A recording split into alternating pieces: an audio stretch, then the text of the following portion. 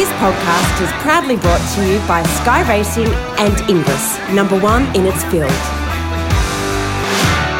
Presenting part 2 of our podcast interview with Lindsay Murphy, currently the General Manager of Racecourses for the Australian Turf Club, but he recently announced his retirement after 42 years in the business. Lindsay, you and Bernadette were blessed with 4 great kids, 2 of each. Tim trained horses briefly, didn't he? He did. Tim went for a period. He trained as a locksmith when he left school and became quite a good locksmith, but then he did a stint at Bart Cummings's. He always loved the horses. He rode work while the training was on at Canterbury, and then when that closed, he used to go up to Warwick Farm before school and other times to ride work, and he loved it. So then he did a stint with Bart and learned a lot there off Bart, became his provincial foreman. He used to take the horses to Newcastle or Kembla or whatever on those Saturdays, and eventually got the opportunity to train for himself for his father-in-law, Trevor Wells, down at Kembla. So he trained down there for a while and had a nice bit of success, but other things have changed, and Tim's now then sent himself to uni and is an engineer now, civil engineer. He doesn't mind a bit of study by the sound of it. No, well, I don't know. I think he's probably over it now. But, the horses were great. And as I say, he had some success there, which was very pleasing and very satisfying. And, you know, I think given the opportunity, he'd probably prefer to be doing that again. But we all know what a hard caper it is. Jill is doing her PhD in psychology, and she's working part-time on the Sky Racing production team. That's right, yeah. Jill works every Saturday with Sky, producing the race day coverage, and it's great. She loves that, loves the involvement. She's been involved in a lot of different aspects of it as well. Jill was actually the first racing manager for Nathan Tinkler when he started out, and then she moved from there to become racing manager for Tony Noonan down in Melbourne. She was doing that for a good while and then had worked at TVN in the production side and so on. But then, like Tim actually said, no, there's more to this than that. So she was in Melbourne but said, I'm going to come back to Sydney and go to uni and do psychology, thinking it'd be sports psychology and be able to work with the jockeys and racing people and go. She saw there was a need for that. But so she's been hugely successful in that now and is progressing on to a PhD. Joanne lives at Dubbo. Her husband, Sam Fitzgerald, was actually a stipendiary steward with the WDRA, but he's in a new career now. Yes, Sam's moved on to a job with the land environment and looking after their regulations and making sure everyone complies there as a compliance officer. But Joanne met Sam. She was actually working at Racing New South Wales as Ray Murray's PA. And Sam came on board as a cadet steward and they hit up a friendship and now they're married, living in Dubbo. Of course, Sam got moved to Dubbo with the stewards, as always happens. And so she didn't go out initially, but then a job came up at the zoo as the PA to the CEO at the zoo. And she applied for that and finished up getting the job. So she moved out to Dubbo as well. And now they built a house there and got a lovely son and, having a ball out there. And young Patrick Murphy, you could see very early in the piece that Pat was going to be a jockey. What were the earliest signs? Oh, yeah, no, he just always said he had. As I said, we had ponies in our backyard and looked after them, and he'd always want to be Shane Dye or someone like that and on these ponies and always wanted to be a jockey. And he used to go down to track work and stuck up a huge friendship with Skeeter Hazelden, of all people. Skeeter took him under his wing. I don't know whether that was good or bad for Patrick. But Skeeter, a lovely bloke, and took him under his wing and they used to poke around and it was always destined to be a jockey. But I said, well, Bernadette and I said, you've got to do your HSC and get that out of the way first. He didn't apply himself that greatly to it, but he did and got through his HSC. Everything was good, and then the next week virtually he started with Guy Walter. Yep. He rode 400 winners in a short career, Linz, before weight got him. He rates Appearance, a mare called Appearance, as the best one he rode.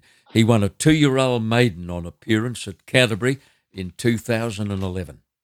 Yeah, no, that was a huge thrill actually at the time, not knowing what Appearance would go on to, as is the case with all of those horses. But to win a race was in the old Darley colours at the time, the maroon, and to win a race at Canterbury in the Darley colours was a huge thrill. And then down the track to see what Appearance went on to do was very satisfying. I'll tell you what she did. She won 4 Group 1s. She won a Maya Classic, a Coolmore Classic, a Queen of the Turf, a Canterbury Stakes, and about $1.7 million, a bonny mare.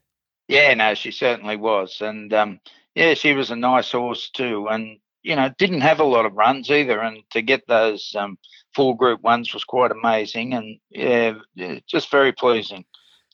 There is a photo of that adorned on Patrick's wall at home. I'll bet there is, and it'll be a talking point. Yeah, that's for sure. Linz, Patrick had to give it away for the sake of his health in the end, but he has the perfect compromise because his partner, Tash Burley, is a young trainer going places, and the pair are doing a really good job with a team of 14 or 15 horses at Goulburn. And they've got 2 runners in the Country Championship final on the 6th of April. That's a feather in their cap. Yeah, no, that's quite amazing, John. Tash and Pat got together when they were still riding, and then Tash was about to give it away, and Patrick had struck up a relationship with Graham Spackman at Goulburn, and that was all fantastic. And the opportunity came for Tash to take over as Graham's foreman there, so she did that. And then Graham fell into ill health, which was a terrible tragedy, and all happened so quickly. He said, look, you should take over these stables and go. And that was at the time Patrick was retiring from the saddle at the same time, and was all in awkward circumstances and terrible circumstances, but Tash said, yep, okay, the time's probably right then with this opportunity. So she did, and the rest is history. She's had a huge amount of success. They do it in tandem, the pair of them, and ride all their work, and they've got a couple of staff on the ground now, which is helping because they're going to a lot more race meetings and so on now. But yeah, the fact of Quinella-ing that Country Championship heat was quite unbelievable. They had 3 runners in the race, and you never envisage that you're going to Quinella it. They knew the horses, both had ability, and they had set them for that race for the last 6 months. Almahaha, who actually won the heat, was sent out there. Chris Waller trained it formally, but the owners saw it as an opportunity for this horse to be a Country Championships type horse. So, and they picked Tash to train it, which was a great feather. And the other horse is a horse called Bocelli that's owned by Waratah Thoroughbreds, Paul Fudge, who's got horses all around the world, and he's always had a few horses with Tash, has seen that opportunity, and, they've grabbed it with both hands. And next thing, you get 2 in the final, which is going to be very exciting, win, lose or draw. The sale that has produced the likes of the Autumn Sun, Merchant Navy, Estajard, Russian Revolution, Moss Fun, Pinot and Flying Artie in recent years has again attracted a stunning catalogue for 2019.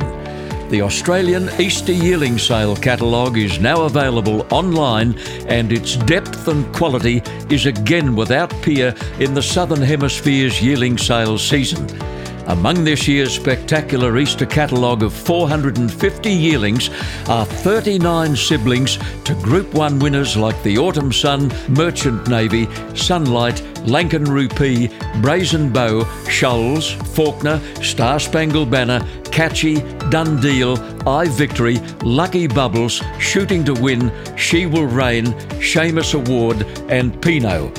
There is also the progeny of 34 Group 1 winning mares such as Hasna, River Dove, Pear Tart, Our Egyptian Rain, Rostova, Steps in Time, Brazilian Pulse, Provocative, Headway and Dizelle.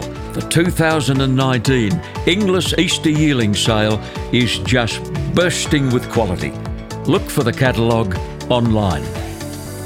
Looking back on 42 years in racing in Sydney, who are the people who had the most influence on your career? Let me throw in a couple of early ones that you may not even think of in this segment, in this section. Clarence the Clocker and Ken Howard, who between them whetted your appetite when you think about it. Yeah, actually, yeah, you don't think of them as having an influence on my career. That's a very good point you raised, but they did. They were huge, and to listen to those blokes, Ken Howard. I remember going up. Was in the late 60s, I think. Silver Slipper Stakes Day. They had the white race book. I remember going up the top of the Rosehill Grandstand, which was the public stand at the time. You know full well you're in the box at the day that I was there. Yeah, I would Knocked be. on the door. Excuse me, Mr. Howard, could I get your autograph and go? And he did. He signed the front of my race book, which had a white cover, and it was fantastic. I've still got that here today. I didn't ask for your autograph, but that's neither here nor there. I was deeply hurt on the day too, I might add. I can imagine. You know, but it was amazing. Yeah. Ken Howard was a great showman. And in the pre-television era, Ken could make a Gosford maiden sound like a Melbourne Cup and nobody could tell the difference. That's right. So exactly. in his own way, he was responsible for bringing thousands of people to the races. He made it sound so damn good. Yeah, no, his voice was just synonymous with horse racing, and everyone now, you talk of anyone, and even non-racing people will know the name Ken Howard and, his involvement in the racing. And he was certainly a showman, as you say.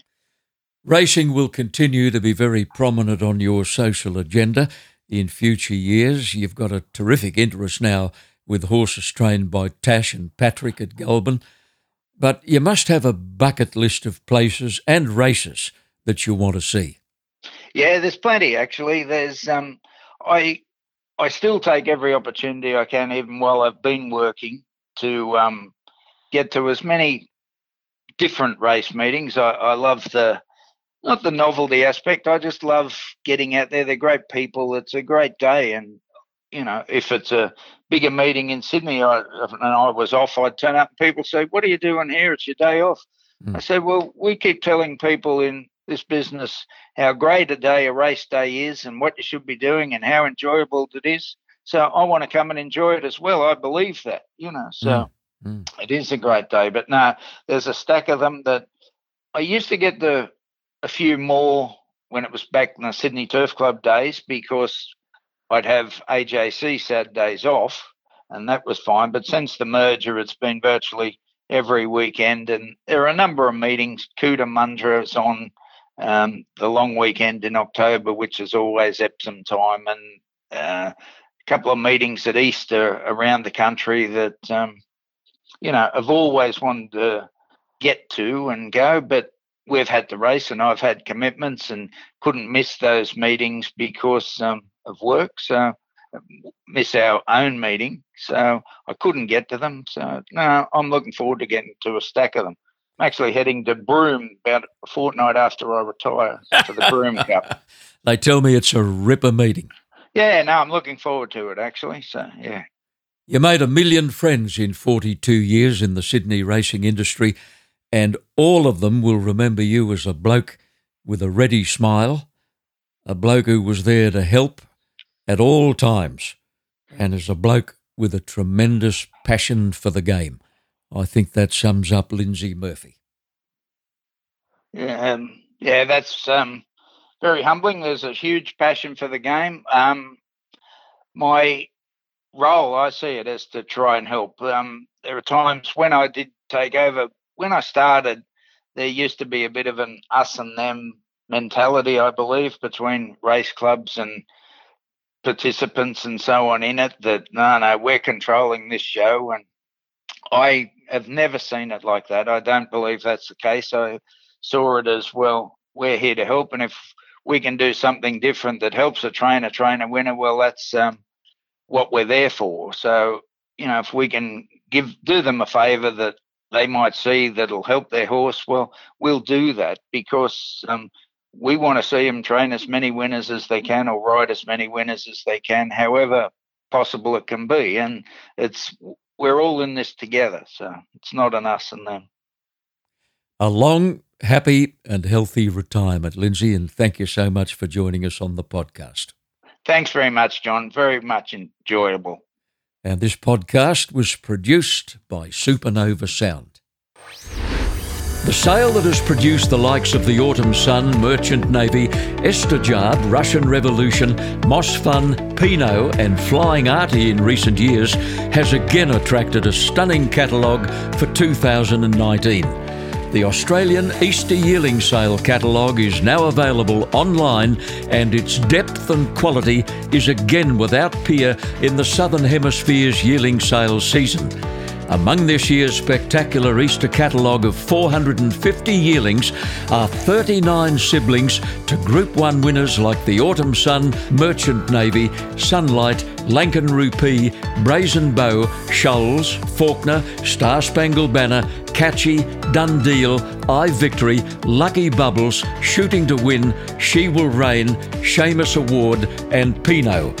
There is also the progeny of 34 Group 1 winning mares such as Hasna, River Dove, Pear Tart, Our Egyptian Rain, Rostova, Steps in Time, Brazilian Pulse, Provocative, Headway and Dizelle.